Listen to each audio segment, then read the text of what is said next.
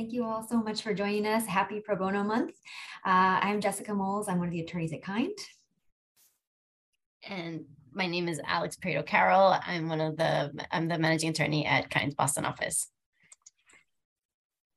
So if you could just take just a quick minute, just share what your level of immigration law is, that would be really helpful. And Noah, feel free to stop it whenever and share the results.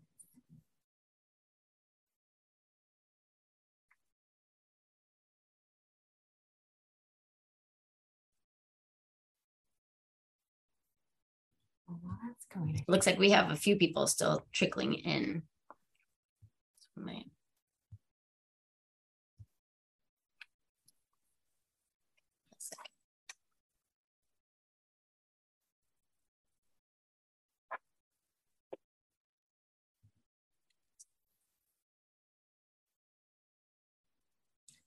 Great. So it looks like a lot of you have no experience, which is perfect. A couple of you have some experience, so that's wonderful. I will say the vast majority of our pro bono attorneys have no immigration law experience, so that's perfect. That's what we're here for. All right, so we'll just get started. We are going to start with a short video, which will start now.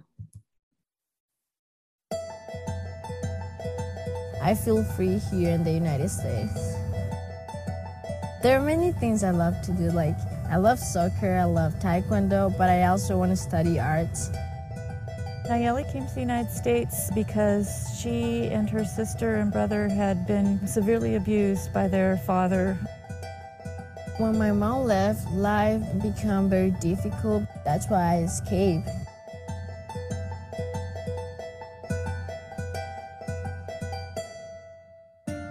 Over the last couple of years, there have been over 100,000 kids who are unaccompanied coming across the border, escaping violence in their home countries and seeking help and protection here in the United States. It took a week for us to cross the border. The first thing I remember, the border patrol picked me up and I was put in an ice box for 3 days.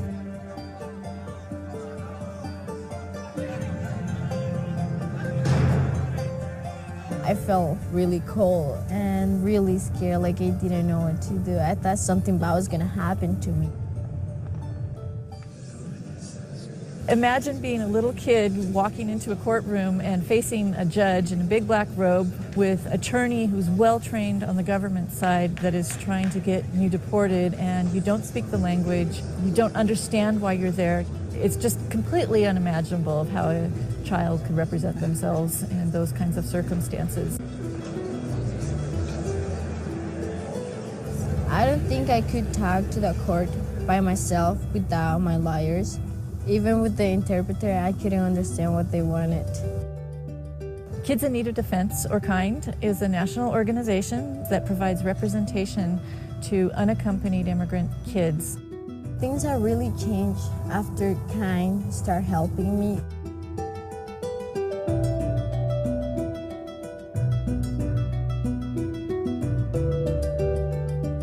I got a team of attorneys. They were the ones who support me.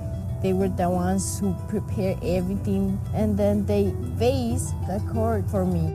It made me feel secure because I knew there was a way I could stay here, and it was this hope that I had, that I knew I wasn't gonna go back to Honduras.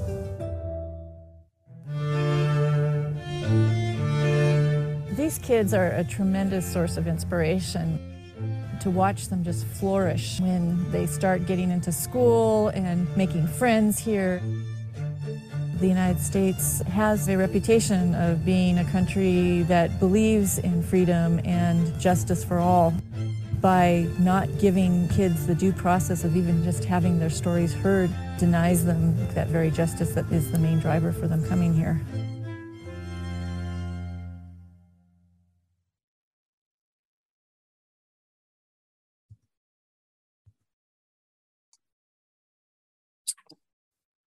KIND's vision is one in which children's rights and well-being are protected as they migrate alone in search of safety. So thank you for being with us today.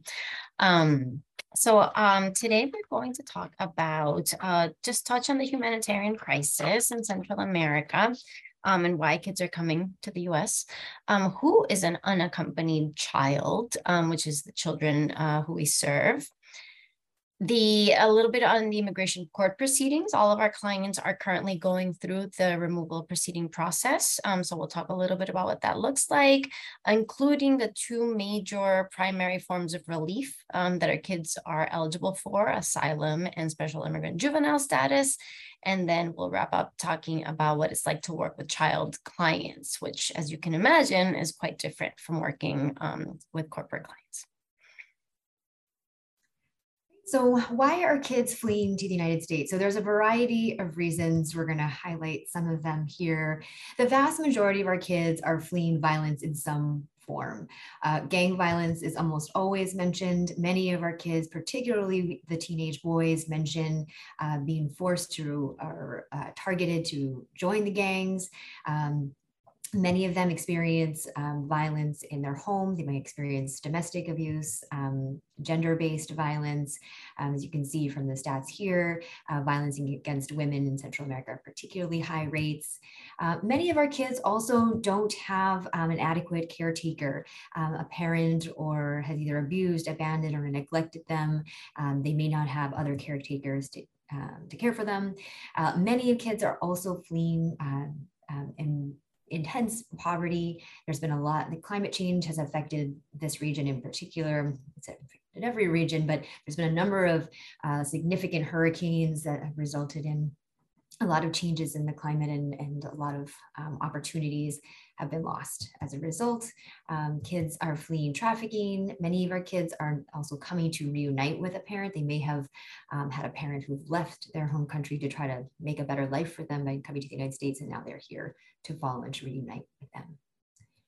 So this is just a slide to sort of to demonstrate the level of violence in Central America. The vast majority of our kids are coming from El Salvador, Honduras, and Guatemala. And this slide shows the rates of homicide per 100,000 people. As you can see here, in El Salvador, it was roughly 80. In the United States, it was 4. And so the level of violence is just staggering.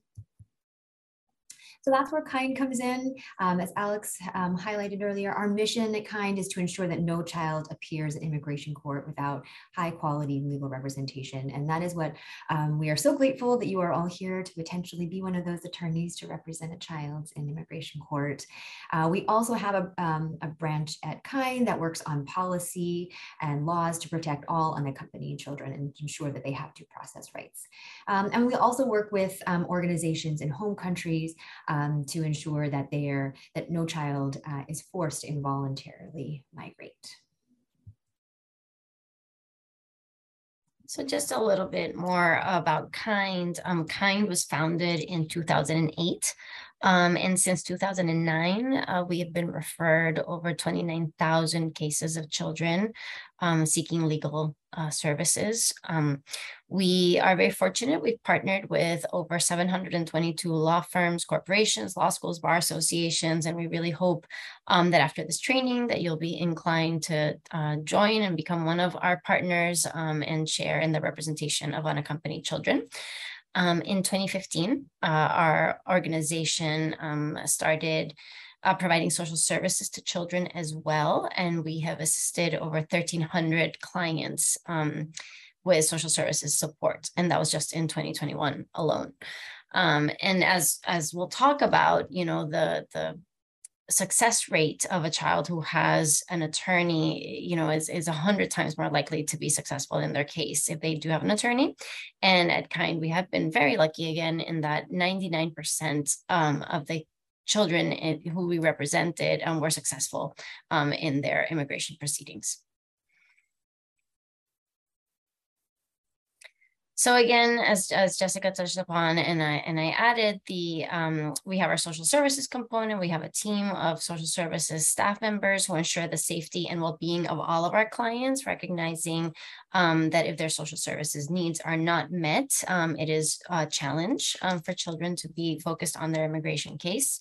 As just mentioned, we have a policy and advocacy team based in Washington, D.C., but also around the country. We work locally with other organizations and coalitions to promote local policies that promote the success of unaccompanied children as they're on the move. Our international programs is one of our fastest growing programs. We have offices in Mexico, Central America, and now in Europe as well. And our legal services, which is really the work that we do in our Boston office, we provide representation to children in removal proceedings. We now have 15 field offices across the country. And those offices include our office in Boston, which is expanding into Providence, Rhode Island. We have an office in Orlando that now has a satellite office in Jacksonville as well.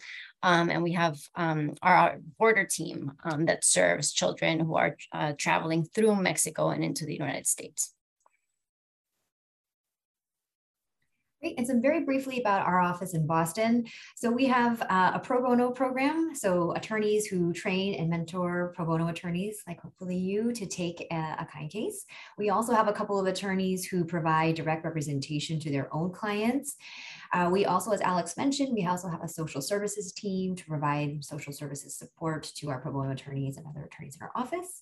And we've also recently expanded to detained work. So we'll talk about a little bit later. Many of the kids on their journey will end up at a shelter, and we at Kind are servicing shelters in Connecticut and Massachusetts and providing legal screenings and know your rights presentations to those kids. As Alex mentioned, we have expanded to Rhode Island very recently and servicing kids in Providence. So if you or anyone you know are barred in Rhode Island, let us know if you are interested in taking a case there. And then also, as Alex also mentioned, we do partner with organizations and coalitions to do local advocacy here in the Boston area. So who is an unaccompanied child? We are only able to represent children who entered unaccompanied, and the term unaccompanied child is a legal designation and one that is assigned to children once they cross the border into the United States. So as you may know, kids may come into the border into the United States either by presenting themselves at a port of entry without having lawful status, or they could come across the border and be apprehended by immigration enforcement. At that point, they will be designated as an unaccompanied child if they have no lawful immigration status, if they're under the age of 18 and they're not traveling with a parent or a legal guardian who is available to provide care and physical custody when they enter. So the legal term is actually unaccompanied alien child. We don't call our children aliens because that is offensive. So we refer to unaccompanied children. But again, that is a legal designation that attaches once a child enters the United States. They will carry that designation throughout the duration of their case, which will ensure that they have certain protections as they present their case to the immigration court. How do kids get to the US? This is a question that we get oftentimes, especially because we work with such young children who are coming by themselves. As you'll see from these images, you see a young woman on the top of a train. That is a train called La Bestia. It's an infamous train, really. It's a freight train that travels through Mexico. So a lot of the young people traveling from Central America to the southern border of the United States will hop on this freight train. It's not a passenger train. It's extremely dangerous. Children have been known to lose their lives, their limbs. It's very dangerous. Sometimes children are sexually assaulted. So it's certainly not a good way to travel, but it is what a lot of children have to resort to in order to make it to the southern border of the US. You can see images of individuals walking through the desert. We've heard from countless clients the journeys that they have to go through, walking for hours, days at a time, without food, without water. It is truly a harrowing journey. You might recall most recently there was an accident in San Antonio, Texas, where a tractor trailer was found with dozens of migrants who were being transported in a tractor trailer without air, without water, and they unfortunately suffocated. And a lot of families do resort to this method of transportation to get to the U.S. So again, this is not anything that anybody does, but for the very, very dire circumstances that they're leaving their home country.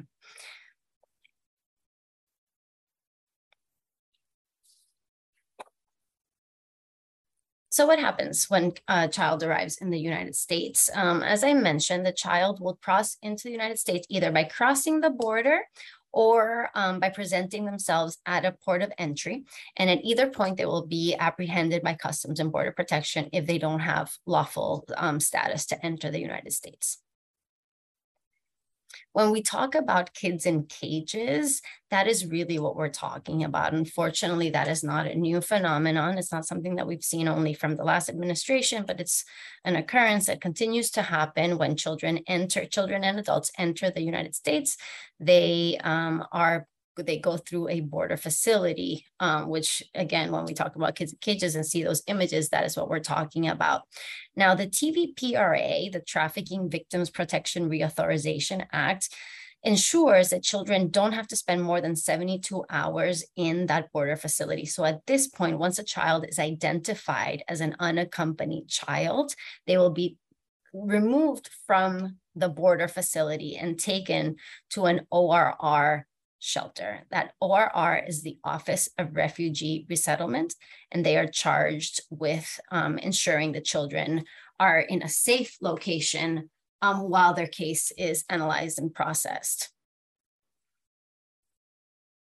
Once they're at the shelter, Immigration and Customs Enforcement will issue an NTA, that is a notice to appear. The TVPRA also ensures that unaccompanied children have the right to appear before an immigration judge and request permission to remain in the United States.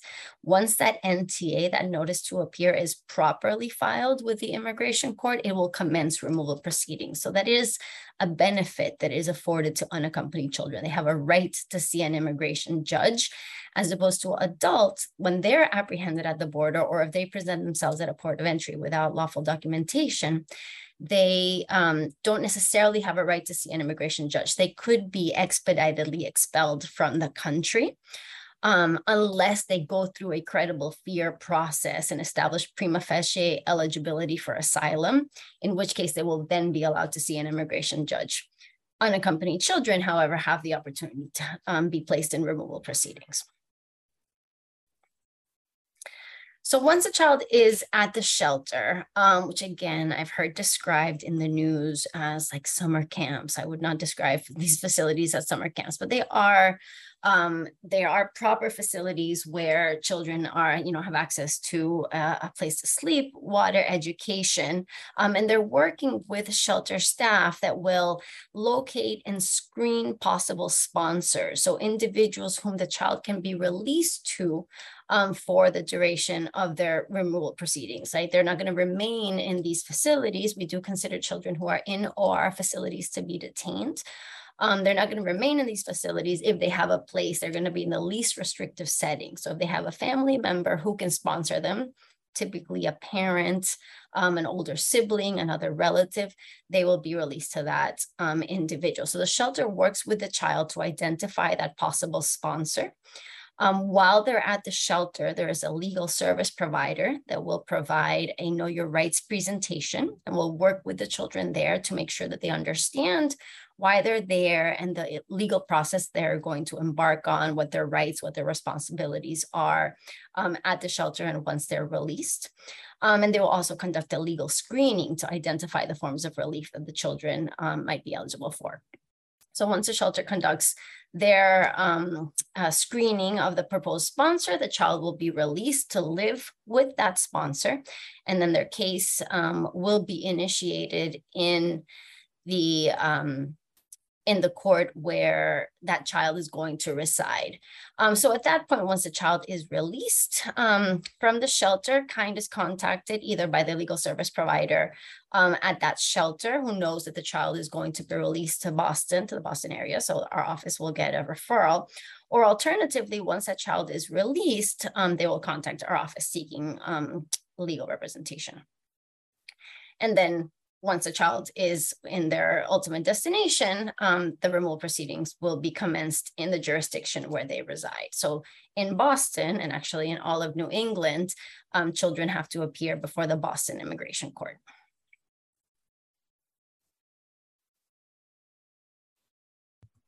So I know that was a lot, and I don't know if we said at the beginning, but please feel free to put questions in the chat and we'll address them as they come up.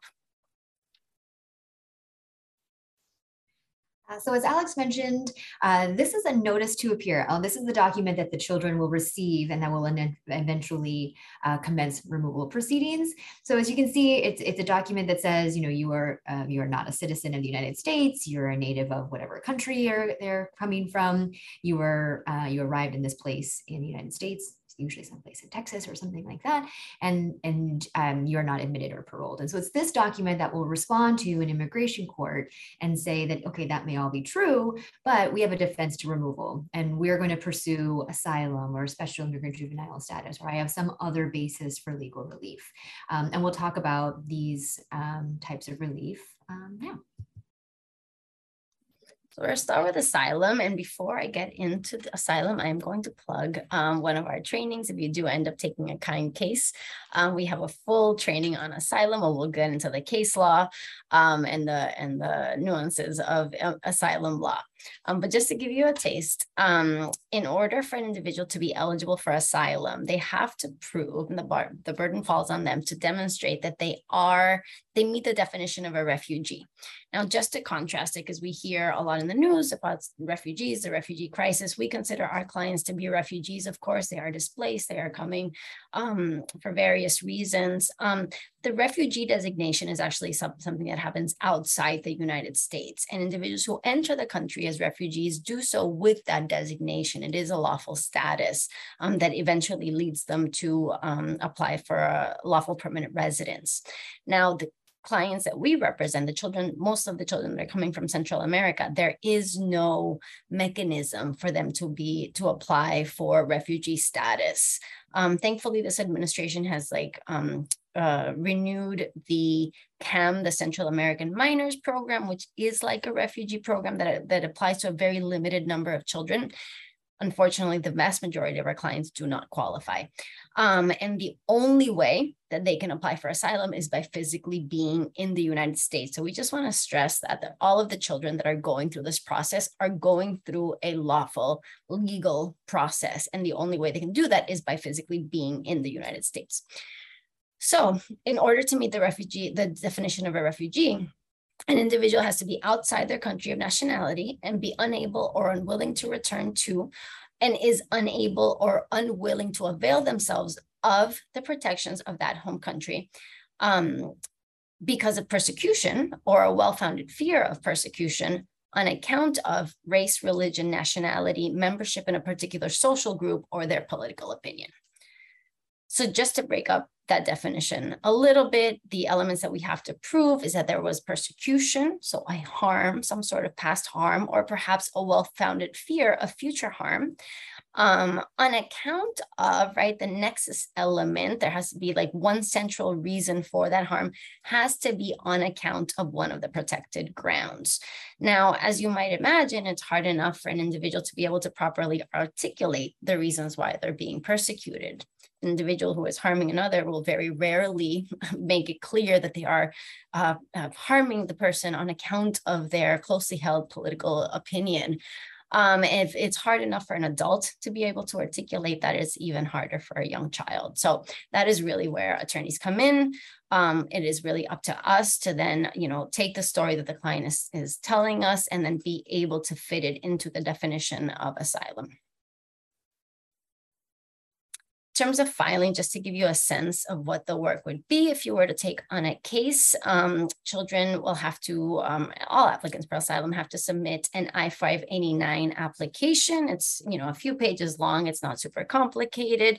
You'll enter your appearance using a Form G28 and then demonstrate that the child entered as an unaccompanied child. There's a document that the children receive once they leave the shelter. And then once that is filed before USCIS, the asylum office, the child will get a biometrics appointment notice that they have to attend to. The child's case will be then scheduled for an interview at the asylum office, the timing of which is a little uncertain at the moment.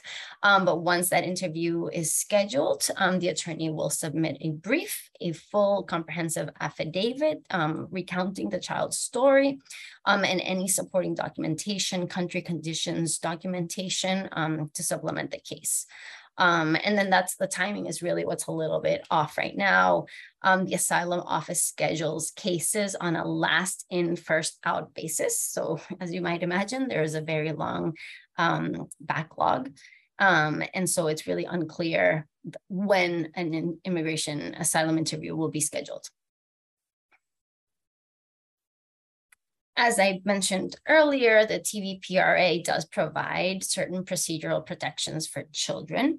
So if a child has been designated an unaccompanied child, they have that benefit of not being subject to the 1-year filing deadline. So individuals applying for asylum must submit that I-589 application either before the court or before the asylum office within 1 year of entry. The TVPRA recognizes that children may sometimes take a little bit longer to be able to properly articulate their case, and therefore children who are designated unaccompanied are exempt from that 1-year filing deadline. The other benefit to unaccompanied children is that a child, even if they are in removal proceedings before the immigration court, they have the opportunity to submit their asylum application directly with the asylum office as opposed to before the court. Asylum office is meant to be less intimidating setting. It is meant to be a non-adversarial proceeding. There is no, there's not a judge, there's not a trial attorney from the government cross-examining the child, but it's in an office. The child is able to tell their story and answer questions to the asylum officer. And with the added benefit that if the case is not successful at the asylum office, it will then be referred to the immigration court for a de novo review by the immigration judge. So it is a nice benefit afforded to children, again, recognizing that they might need a little bit longer to be able to tell their story and to do so in a less adversarial setting. The unaccompanied child designation technically ends once that child turns 18 or once they are reunited with a parent or a legal guardian. Thankfully, back in 2013, there was some procedural changes, and it was established that once a child was designated an unaccompanied child, they would retain that designation throughout the duration of their case, regardless of whether they turned 18, even if they were reuniting with a parent. In 2019, there was another memo that was issued, which essentially indicated that once that child turned 18 or was reunited with that parent, the unaccompanied child designation would end, and the child would be subject to the same rules as an adult coming into the United States. Thankfully, that decision or that memo is currently stayed due to a class action, JOP versus DHS, that KIND is actively involved in, thanks to the help of one of our wonderful pro bono attorneys. And so that decision is stayed, meaning that the existing memo, the 2013 memo, is what stands. And again, once that child is designated an unaccompanied child, they can retain the protections that is afforded to unaccompanied children, regardless of that status may be changing.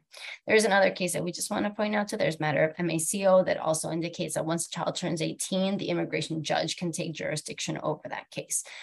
Again, I'm not going to get into the specifics of asylum law. We do have a very comprehensive training, but just to give you a sense of what the case would entail.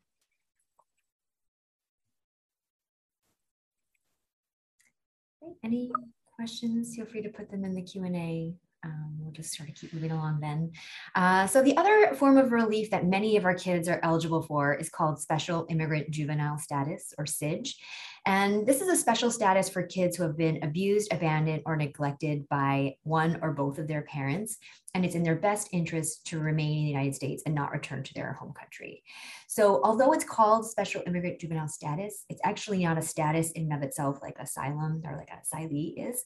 But it does give them the ability to apply for a green card and have lawful status. So the criteria for SIDGE, they have to be under 21 when they apply. They have to be unmarried until they get their SIDGE approval. And if you forget that, just tell your client not to get married until they run it by you. They have to be dependent on a juvenile court or placed into the custody of an individual or entity, and we'll talk about what that means. And then reunification with one or both parents cannot be viable based on abuse, abandonment, neglect, or some other similar basis under state law. And in Massachusetts, some other similar basis would be considered the death of a parent. And the key to this criteria is that it's not viable. So it's not capable of being successful. So it's not that it's not possible to reunite with an abusive parent. It's just not going to be a successful relationship. So that's the key to that criteria. And then finally, it's not in their best interest to return to their home country. So these are the sort of typical phases of a SIDGE case. So the first phase actually takes place typically in probate and family court in Massachusetts. And the reason for that is that when the legislators were coming up with the SIDGE statutes, they decided that the people who should be making this decision about abuse, abandonment, neglect, the best interest of a child are the people who deal with that on a day-to-day basis. And those are the probate and family court judges. It's also possible to take place in juvenile court, just doesn't happen as often for our cases. But you can't just go into probate and family court and say, I want a finding that I was abused by my parents. Instead, you need a mechanism into probate and family court. And that mechanism is typically, could be a guardianship case, a custody case. For kids who are over 18, that might be this special statute called 39M.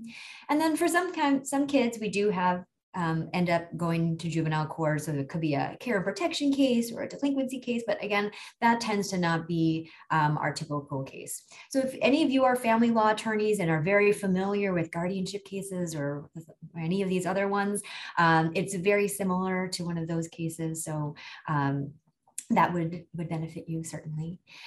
So to get into family court, through the logistics of getting into family court, you'd be filing, a guardianship case or a custody case or whatever it is, and then adding an additional motion, a request for these special findings to show that you've been abused, abandoned, neglect, et cetera, and it's your best interest to remain here. You'll put all that together, you'll file it in respective probate and family court, and then you'll serve the parent or parents, and you'll do that for the normal due process reasons you do it for any other case. And we like to say that service is a spectrum. Sometimes you have the client has contact with both parents, they're both at home, they're not they may have not been, they may have abused, abandoned, or neglected the child, but they will go to the notary and sign your consent form. Or on the other end, the child hasn't ever had contact with the parent. They abandoned them at birth and you don't know where they live. And so you need to publish in a newspaper. To be honest, in some ways that can be the easiest scenario because you're dealing directly with the newspaper. But whatever wherever you fall on the spectrum, your kind mentor will walk you through the whole process so that you'll file, be ready for your hearing in probate and family court.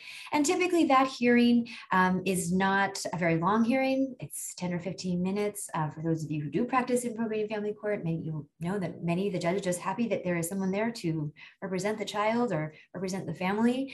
And we'll walk you through that whole process, do a training on it. But that's just to say that if you don't like being in court like me, please don't let that prevent you from taking a kind case, because we will walk you through the whole process, and it's not a full evidentiary hearing, so it's actually not too bad. And it really is, although I mentioned there are kids who can get these special findings over 18, we still say it's sort of generally best practice if you can file and get your hearing over with and get the order before they turn 18. So going back to that 3 phases of a SIDGE case. So you filed, you had your hearing, assuming everything goes well. The end of that first phase, you'll leave the court with an order of special findings to say your child meets these criteria for SIDGE. And I don't want to minimize the value of that underlying form of relief. I sort of refer to it as a mechanism into family court, but I don't want to undervalue the importance of, giving a guardianship order or custody order to the caretaker of this child to, have legal documentation to say that they can make decisions about medical care or education or the like. So you'll leave with two wins, one for underlying form of relief request, and then also this order of special findings. But you'll leave that first phase, and then you'll go to phase 2, and you'll fill out some immigration paperwork. It takes roughly like 2 hours. You'll stick that order of special findings in. You'll send it off to USCIS, the immigration agency, and then assuming everything looks good, in roughly 6 months, and that time frame changes. But if everything looks good, you'll just get an approval notice in the mail saying that your client has special immigrant juvenile status. And then the most recent development that's just happened in the last 6 months or so, that in addition to that order of the approval notice that you have SIDGE, you might also get an approval of deferred action. And the nice thing about this, the most tangible benefit of deferred action is that it allows them to get a work card. So in addition to, while they're sort of waiting for their case to pan out, it's at this stage that they might be able to get a work card and that leads to them being able to get a driver's license and better work opportunities and the like. So then assuming all of that goes well, then they'll move on to phase 3, because as I mentioned earlier, you can't just stay in phase 2 and just have special immigrant juvenile status forever. You need to adjust your status and apply to get your green card. So you'll be filing an I-45 application. And sort of depending on the state of your case and how your client entered, you'll either put together some more paperwork and file that with USCIS, the immigration agency, or you'll submit it to the immigration court and have a short hearing. We'll walk you through whatever scenario that is. And again, if you don't like being in court, I again emphasize, don't let that deter you. We have, most of the time, this will mean that your case is a straightforward hearing. We have, particularly if you end up in before this judge who tends to have many of our kids, she'll welcome your client to the United States and tell them to dream big dreams. And it's just a wonderful experience overall. So, and I will just say a sort of a note about timing of all of these things. So the first phase, it's actually probably the most amount of work. I would say that probably 80% of your case is sort of front loaded, and it's in that first phase. And it's at this phase that you really can control the timing for the most part. You might still be waiting for your immigration or your probate and family court to schedule for you for a hearing or give you some paperwork and the like. But for the most part, you can sort of move the case along in phase 1. Phase 2, you're just mailing it off. And so you're just waiting, not a lot of time, not a lot of waiting, or rather, you're not a lot of control over timing. And then it's phase 3, that's where you're sort of also waiting and don't really have a lot of control over timing. And the reason for that is there's a certain number of visas that are available to kids from people from different countries, depending on how you're getting your green card. And so for kids from Guatemala, Honduras, El Salvador, which is where most of our kids are coming from, there's a backlog and there's only a certain number of visas available to them. And so given that so many of our kids are applying for these for green cards in this particular category based on SIDGE, there is a wait. So every month a bulletin comes out and says we're processing them at this date, and we just have to wait, and we have no control over that. But it's just to say that it might take a couple of years to get your place in line. And the way you get your place in line is based on when you file your application for phase 2. So that's, again, sort of to emphasize, move along on phase 1 as much as you can, get your kids' application in, and then you're just sort of waiting for your place in line at that point. So that's sort of the 3 phases of a SIDGE case. And I will move along. So since most of our kids are eligible for both asylum and SIDGE, we thought it might be helpful to just sort of highlight a few of the differences between the two of them. Yeah, so the first is the presentation of the story.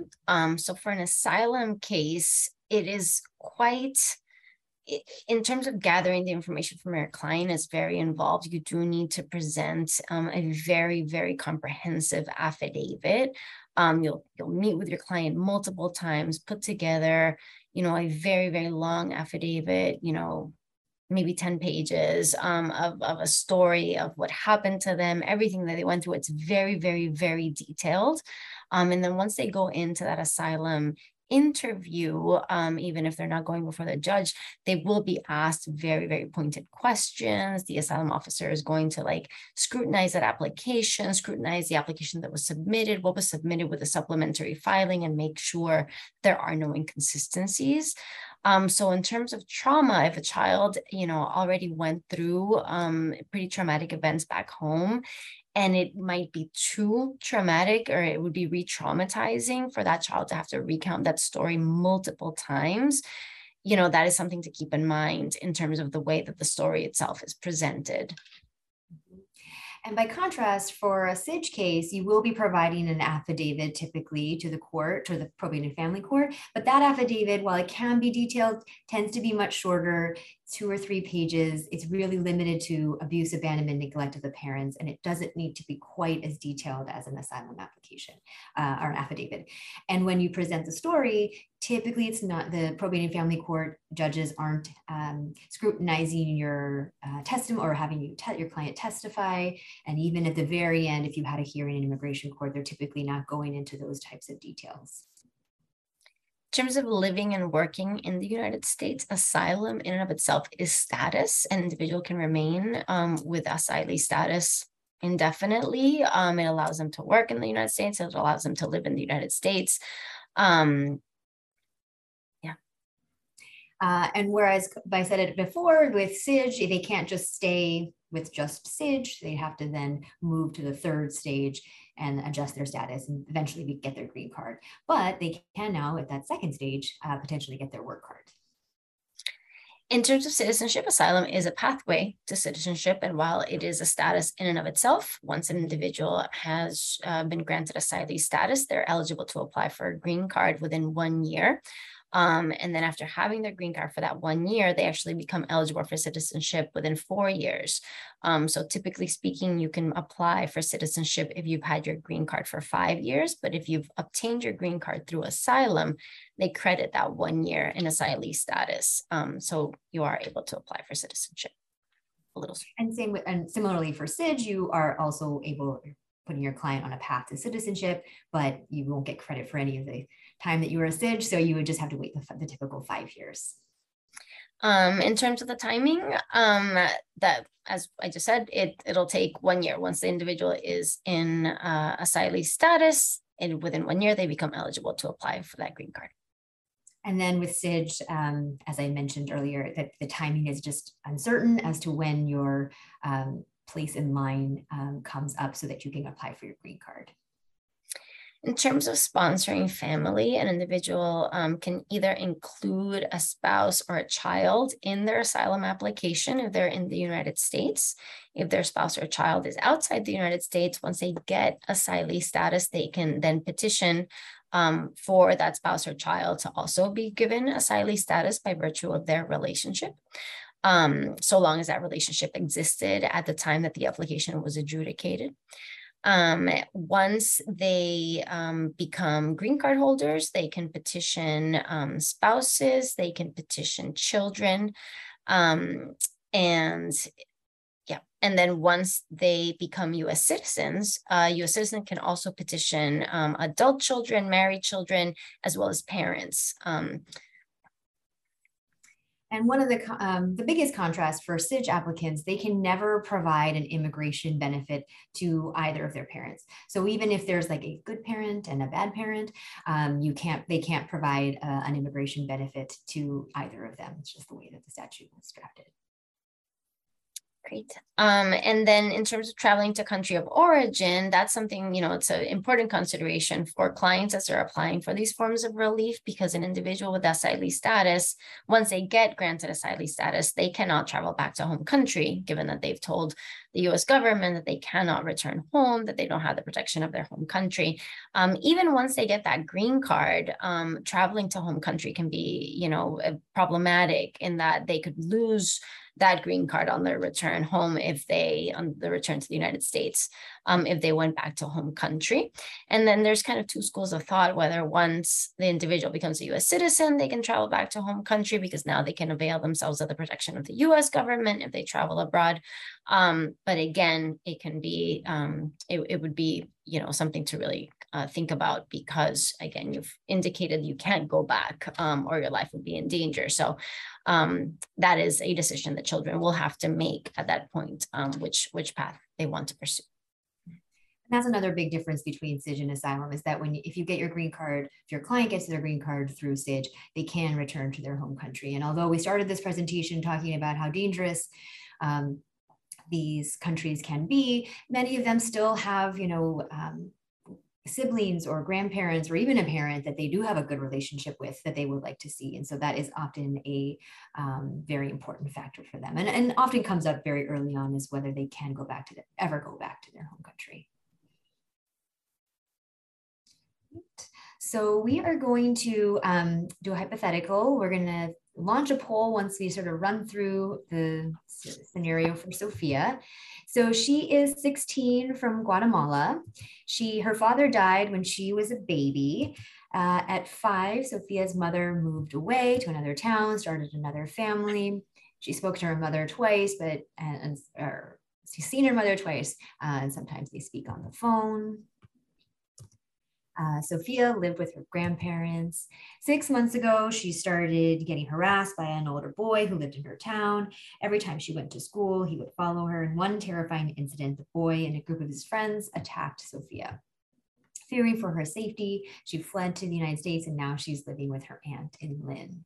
So if we could launch the second poll, we're going to ask, what forms of relief or form of relief do you think Sophia might be eligible for? It's multiple choice, so whatever you think she might be eligible for. We'll give you a couple seconds.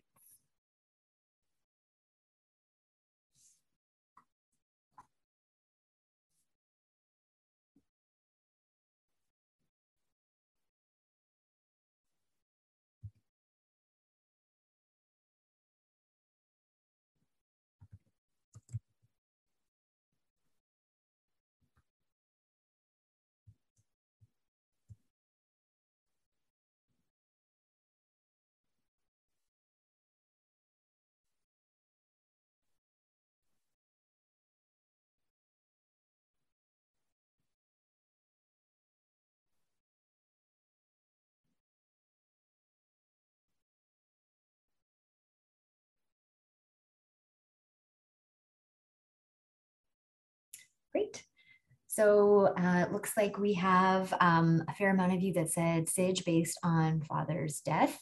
Yes, so in Massachusetts, death is considered another basis for SIJ. So that would be a basis for SIJ.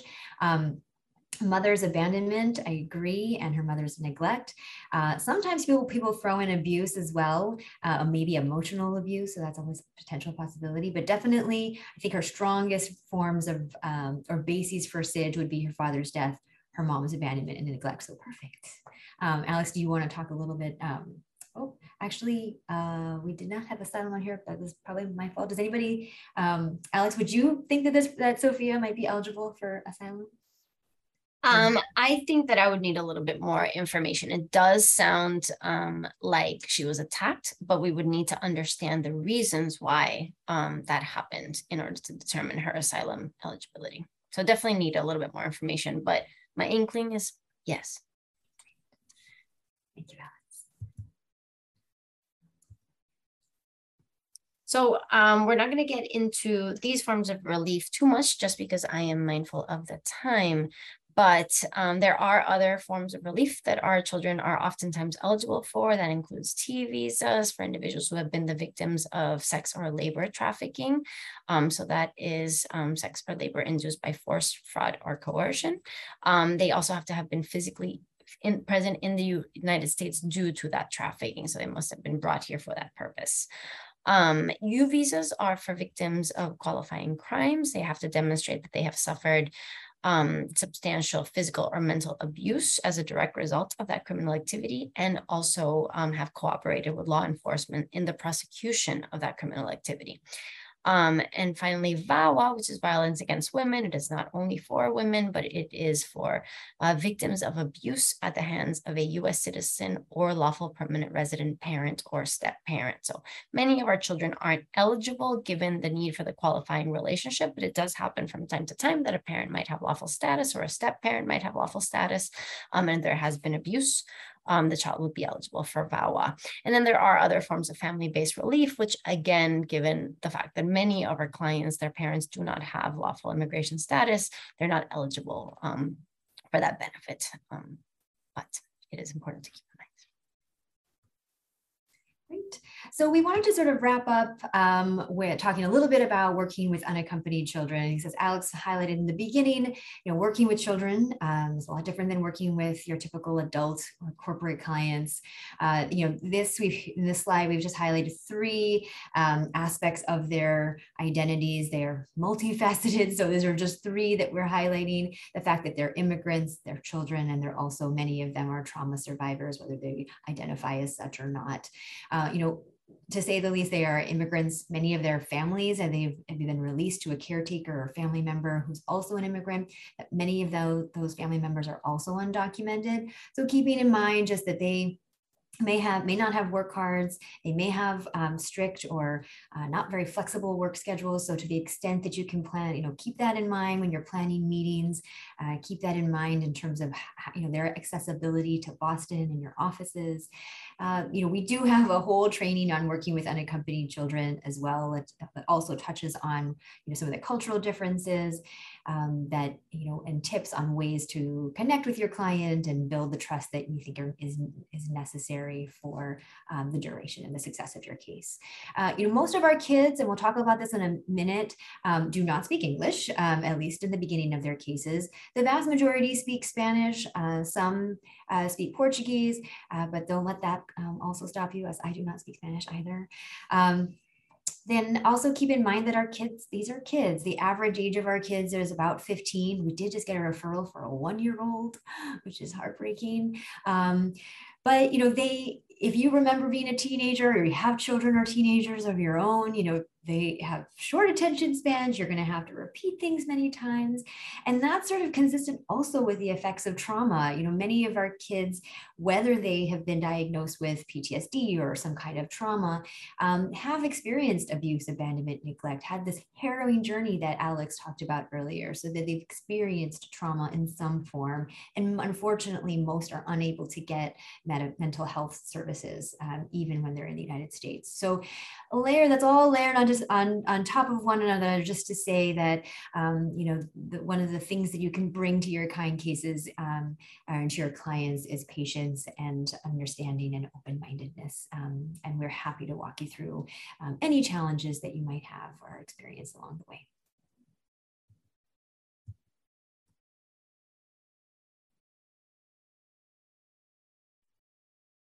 So at KIND, we do kind of take a holistic approach to the representation of children. We believe that our pro bono attorneys are part of the child's caregiving system. So as the attorneys, we are responsible for the child's legal case. Hopefully the child does have a caregiver and is receiving home and familial support. They're going to school, hopefully, and they have access to educational resources. And they are in some, they have some contact with social services, be it through their doctor's office, or they're receiving educational support. We do have our social services providers here in the office as well. So again, this caregiving system accepts the concept that all aspects of the child's life really directly impact that attorney-client relationship and ultimately the legal relief. So, if a child is worried about food insecurity or housing insecurity, again, they really can't focus on that immigration case. So it is important that we work together with all of these other aspects within the child's life. I'm going to very, very quickly just touch up on our social services programming. As I mentioned, since 2015, our social services team has been expanding and growing. The social services coordinator, can work directly with clients. They receive a social services referral from any of the attorneys. And then provide individual support to that client. They also engage in therapeutic programming. We'll have art programs or music therapy that might be available to our clients periodically. The social services team also provides training and technical assistance, not just to all of us in the office who've learned so much just about the effects of trauma, as Jessica just mentioned, but also, to the community to, help others in the community understand the process that unaccompanied children go through and how that affects their interactions with the various other systems in their life. And finally, outreach and partnership development. We're very fortunate to have the experience of our very, very experienced social services coordinator in our office who has numerous partnerships in the greater Boston area and is able to provide warm referrals to our clients as needed. Going to very quickly touch on this other hypo, which is, typical kind client. Maria is 16 years old. She's from El Salvador. She was abandoned by her father when she was born. Her mom left El Salvador when Maria was only 2 years old, and she grew up with her aunt, who basically let her do whatever she wanted. Maria fled El Salvador and came to the US about a year ago after she witnessed her best friend being murdered by gangs. She now lives with her mother. She's been reunited with her mother in Chelsea, and she goes to Chelsea High School. She hasn't lived with her mom in over 13 years, and she is used to being on her own, taking care of herself. So you're meeting with Maria and her mom, and Maria steps out of the room, and Maria's mother tells you that she's concerned because Maria's boyfriend is 25 years old, and her mom does not know if Maria is on birth control. So we have another poll. Final poll. Do you think it's appropriate to talk to Maria about birth control?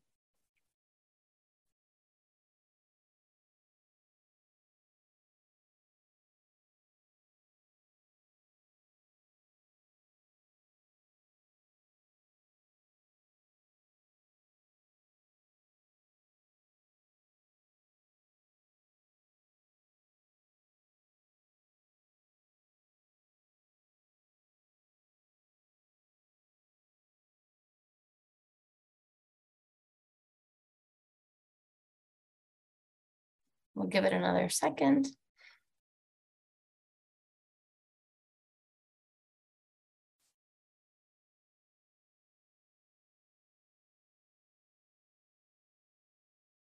Okay, so the majority of you did think that it was appropriate. Thank you. Others thought that it was outside the scope of the representation. Others thought that nope, she should be talking to her mother about this or her doctor about this. And there was some who thought that it would violate their ethical duty. So just to share here, I know that for many of us, talking about these issues might feel foreign or uncomfortable, but it is a very common scenario that our clients face. And just remember that when we are representing unaccompanied children, again, they don't come with just the legal case. There is so much more going on in their lives, and you might be the only person in their life available just to talk to them about their options, about their opportunity here in the United States. It's not that you're telling them what to do or not to do, but really just guiding them and letting them know that they might have opportunities in this country. So, we invite all of you to kind of work with us and go through these issues. And again, if it does come up, to reach out to your kind mentor. We can get our social services coordinator involved and help you navigate these issues. So we just threw a lot of information at you, but that is your official training for KIND. So if that has not overwhelmed you, and you're still interested in potentially volunteering with Kind, the best thing you could do is take a pro bono case with us. We also always have a need for interpreters, so either for written translations or for interpreting at meetings. If you speak Spanish or Portuguese or any other language, just reach out to us. If you are interested, our contact information is at the end. You just Google us. But the next steps would be just doing a very basic criminal background check on our end, and then a conflicts check on your end of whatever way that you or your firm handles that. And then we would send you the initial materials to get started on your case. You would have a kickoff call with your Kind mentor, and then you would be assigned a Kind mentor for the duration of your case. So we won't just like drop it off with you and move on. So we did get an earlier question in the chat, which I answered for a student who is a graduate of an LLM program. They are able to take on a case if they are licensed to practice law in any state. We'd have to work with you to figure out if you're not licensed in Massachusetts specifically for help with a state court piece for a SIDGE case. But if you're licensed in any state, you can take on representation in immigration court, asylum, the whole immigration portion of the case. If you're not yet licensed, then, we'd work with you to maybe try to identify a partner or somebody who can enter an appearance on behalf of the client. But it was a good question, and we do welcome all volunteers. So please don't hesitate to reach out if you do want to get involved. Great. And in the interest of time, I'll just very briefly say that the way that we partner with pro bono attorneys, we will mentor you through the duration of the case, provide trainings, help you in whatever way that you want, provide samples, provide review drafts, etc. But we don't co-counsel. So this will be your case. You will be the one meeting with your client, counseling on their options, the pros and cons of SIDGE versus asylum, and then representing them and standing with them in court, in whatever court or forum that they end up in. And then hopefully if everything goes well, and you will explain to them the benefits of being an asylee or a lawful permanent resident. And you'll all get the slides, so you'll be able to see this breakdown as well. In terms of our ongoing resources, as I mentioned, we have a whole host of trainings available to you. We go into like every element of SIDGE, every aspect of that case, the state court piece, everything to do with filing before USCIS, filing for the green card, asylum, same thing, comprehensive trainings. We go into details about the most recent case law, all sorts of trainings, and a library that will be available to you once you take on representation of a client. We also have a series of samples, guidance, memos, checklists, really anything that you can imagine just to help guide you through the case from start to finish. You'll be assigned a dedicated mentor who'll be able to answer questions, review documents. And for those of you who don't speak Spanish, we have a robust list of volunteer interpreters who are very generous and able to assist to provide that translation. And similarly, if you just know somebody who speaks that language, they just have to be fluent in whatever language it is. So bring your own if you like. We just wanted to wrap up with just this slide here. I won't repeat it. You can see that here, but just to emphasize the point that a pro bono attorney makes a tremendous difference. They're so much more likely to be able to win their legal case if they have a lawyer standing by their side. So if you are interested, please reach out to us. Our information is here, and I believe that you'll get these slides following the presentation. So thank you all so much for attending.